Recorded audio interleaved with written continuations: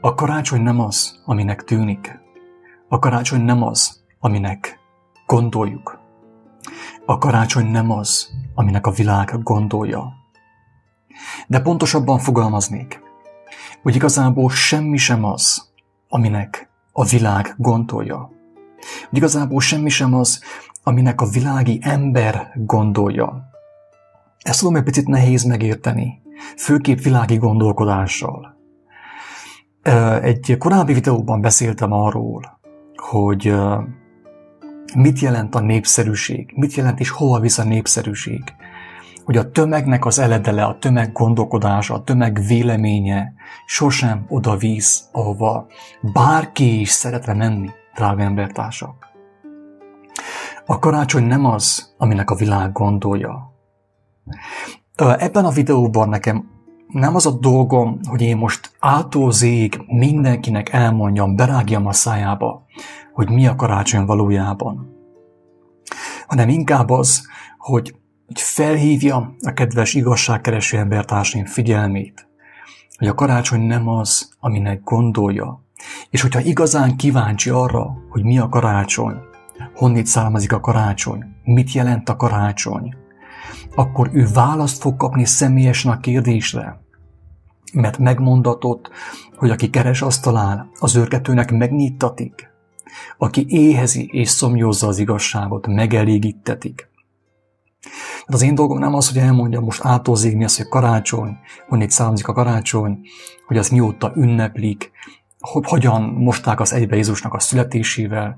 Nem ez az én dolgom, hanem az, hogy felhívjam, mint kiáltó szó, felhívjam a kedves figyelmedet, hogy a karácsony nem az, aminek gondolod, nem az, aminek a világ gondolja, a világ gondoltatja. De miért érdemes erről beszélni? Azért, drága embertárs, mert mindennek van következménye, ok és okozat. Minden döntésnek van következménye. Nagyon sok ember olyan dolgot csinál, amit a tömeg csinál, amit a világ csinál. És ekképp a világ sorsára fog jutni a legtöbb ember. És a karácsony ünneplésének is, a karácsonyban maradásnak is megvan a maga következménye. Az ember ünnepel december 25-én, amikor ünnepeltetnek, amikor a világ ura ünnepeltet, és nem érti, hogy miért olyan az élet, amilyen, miért van neki lelki békétlensége, miért van betegsége, és így tovább. Azt mondatik az írásban, hogy Isten a tudatlanság idejét elnézi. De viszont, hogyha valaki hallott már róla, hallja az igazságot, hallja azt, hogy a világ igazsága, az, amit a tömegek tudnak, az a világ urától, a világnak a főnökétől származik, gyakorlatilag. Az nem az örökkévaló igazság. És a világ ura, ahogy Jézus is elmondta róla, ő azért jött, hogy lopjon, öljön, pusztítson. A karácsonyt is azért szervezte, hogy vele lopjon, öljön és pusztítson. Ebben a videóban most egy karácsonyi álmot szeretnék megosztani a kedves igazságkeresőkkel. És nem fogom most nagyon magyarázni ezt az álmot, hanem egyszerűen csak megosztom, talán a következő videóban ki fogok térni picivel bővebben arra, hogy mi az, hogy karácsony. De mint mondtam, nem az a dolgom, hogy mindenkinek a szájába berágjam.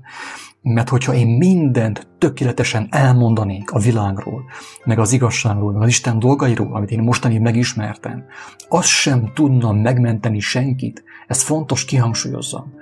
Hogyha én mindent elmondanék szóról szóra, betűről betűre, berágnék a szádba, akkor sem tudnál megmenekülni. Mert a megmenekülésnek az esélye az egy személyes döntésből fakad, egy személyes döntésből származik.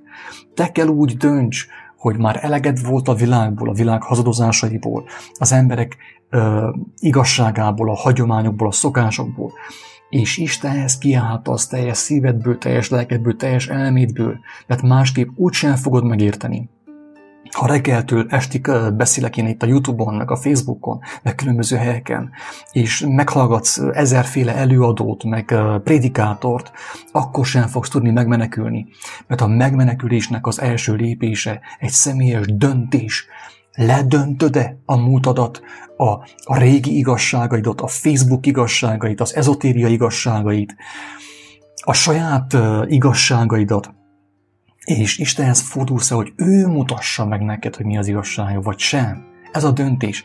Aki ezt a döntést nem hozza meg, hogy személyesen a mindenhatóhoz kiállt, személyesen megnézi az ő kijelentését, a Krisztus, az ő tanításait, megvizsgálja, gyermeki szívvel, alázattal, nem fog tudni megmenekülni, akkor sem, ha reggeltől estig olvas, és meghallgat ilyen különböző előadásokat, meg ilyen különböző felvételeket. Tehát, mint többször is hangsúlyoztam már, amit én mondok, amit én mondhatok, amit én írok, az csupán egy útjelző tábla az igazságkeresők számára. Szükséges, de nem elégséges, mert személyes döntés, hazugság ledöntés, hazugságfalainak a ledöntése, meg egy döntés az a legfontosabb. Tehát ez meg kell történjen mindenkivel, a személyes döntés, mert ha az nem történik meg, nem fogja megérteni sem a Bibliát, sem az evangéliumot, sem az én szavaimat, és a lényeget nem fogja megérteni, és benne marad a fazékban sajnos. Ugye eleinte élvezni fogja, mert ugye van most már pénz bőven mindenkinek, van nagyon sok lehetőség a bulizásra, a vakációzásra, a figyelemelterelésre. Ezért az elején ugye minden jól fog menni, de utána jön a valóság show, és le fog húzni, tehát le fog a lepel esni arról, amit ő igazságnak és valóságnak hitt. Most akkor felolvasnám ezt az álmot, elmondom ezt az álmot egész pontosan. Az álmot egy női személy kapta, egy fiatal hölgy kapta, miután Istenhez fordult segítségért, mert megütközött, tehát a kedves párjával ugye összetűzésbe keveredtek. Jézus azt mondta, hogy ne higgyétek azt, hogy békét hozni jöttem a földre, hanem hogy fegyvert, hogy kardot, hogy az apa a lánya ellen, az anya a fia ellen, a testvér ellen támad, mert külön kell választódjon a hazugság az igazságtól. És ennek a fiatal párnak egy nagyon komoly vitája volt a karácsonyról. A férfi miután Istenhez fordult, Istenhez kiáltott segítségért, és elkezdte megismerni az evangéliumot, a Bibliát, Istennek a kijelentéseit, már nem tudta úgy látni a világot, nem tudta már úgy látni a karácsonyt, mint a korábban látta. És ezt nyilván közölte az ő kedvesével. De a kedvese durván megütközött benne, ugye? Mert az igazság az olyan, hogy megütközünk benne. Botránkozás szül, és egy ilyen kisebb vita alakult ki, tehát nem egy olyan rossz szándékú vita. És akkor a hölgy azt kérte a mindenhatótól, hogy adjon neki egy álmot, hogy megnyugodjon az ő szíve, az ő elméje. És akkor most megosztom ezt az álmot mindenféle kommentár nélkül, mindenki azt kezd vele, amit akar. Azt mondja a hölgy a kedvesének, hogy az éjszaka elalvás előtt kértem a Jóistent, hogy adjon nekem egy olyan álmot, amitől majd nyugodtabban tudok aludni. Ezt álmodtam. A faluban, a plébánia udvarán az emberek versenyeztek, hogy kinek jusson a legszebb fenyőág karácsonyra. Nagy volt a vitatkozás, tolakodás, hangzavar. Nem is értettem, hogy mi történik igazán. Tovább mentem, nem akartam ebben részt venni. Ahogy haladtam valami hegy irányába, egyszer csak erős forróságot éreztem, mintha egy kályhában lennék.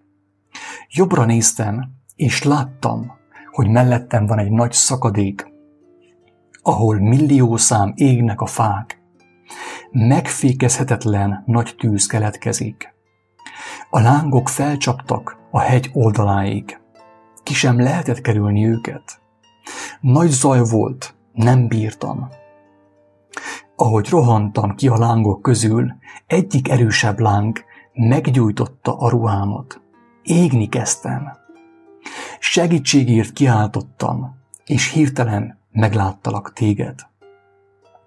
Kinyújtottad a kezed, felhúztál egy olyan peremre, ahova nem ért el a tűz, majd kioltottad a ruhámat.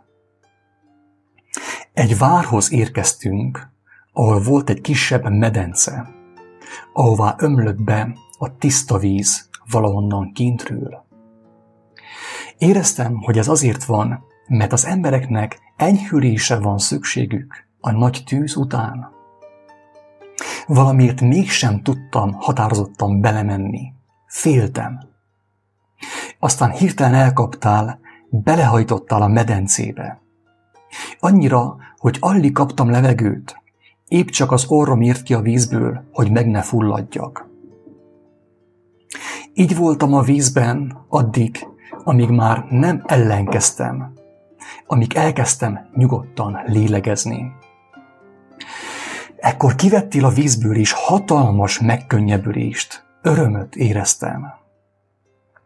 A víz színe ezután piros lett.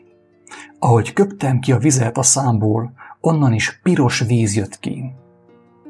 Nagyon rövid idő alatt ismét átlátszó tiszta lett. Kimentünk ezután a vár udvarára, ahol megpillantottuk Erzsébet királynőt.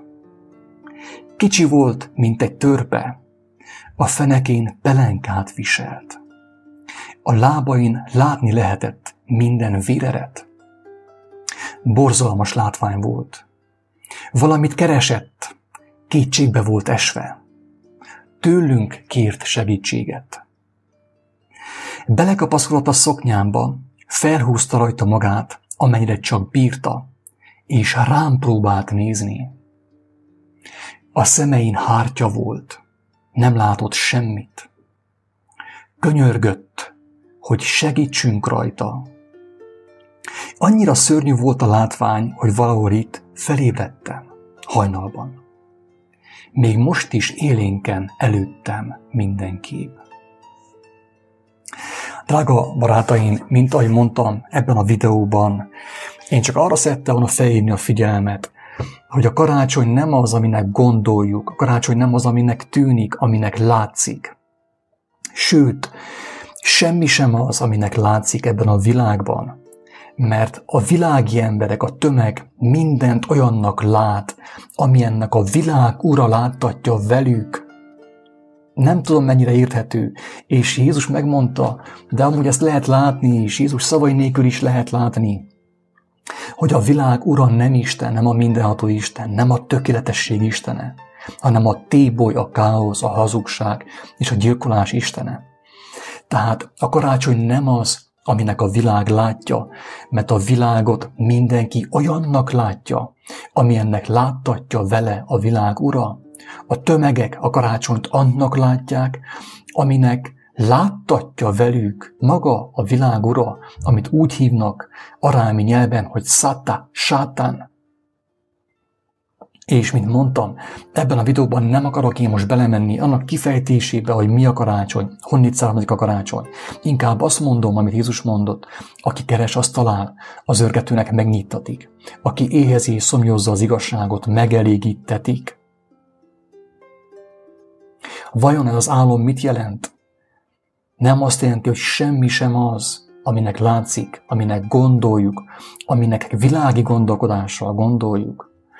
Drága embertársaim, ha neked is már feltűnt, nektek is feltűnt az, hogy a karácsony körül nem minden olyan, nem minden az, aminek látszik, akkor csináld azt, tedd azt, hogy ne hozzám fordulj, én csak egy gyarló ember vagyok, egy igazságkereső, aki találkozott Isten kegyelmével. Tedd azt, hogy Istenhez fordulsz, kéri tőle segítséget, hogy mi a karácsony, vajon mi közön van nekem a karácsonyhoz, vajon mi köze volt Jézusnak a karácsonyhoz, vajon mi köze van Istennek a karácsonyhoz.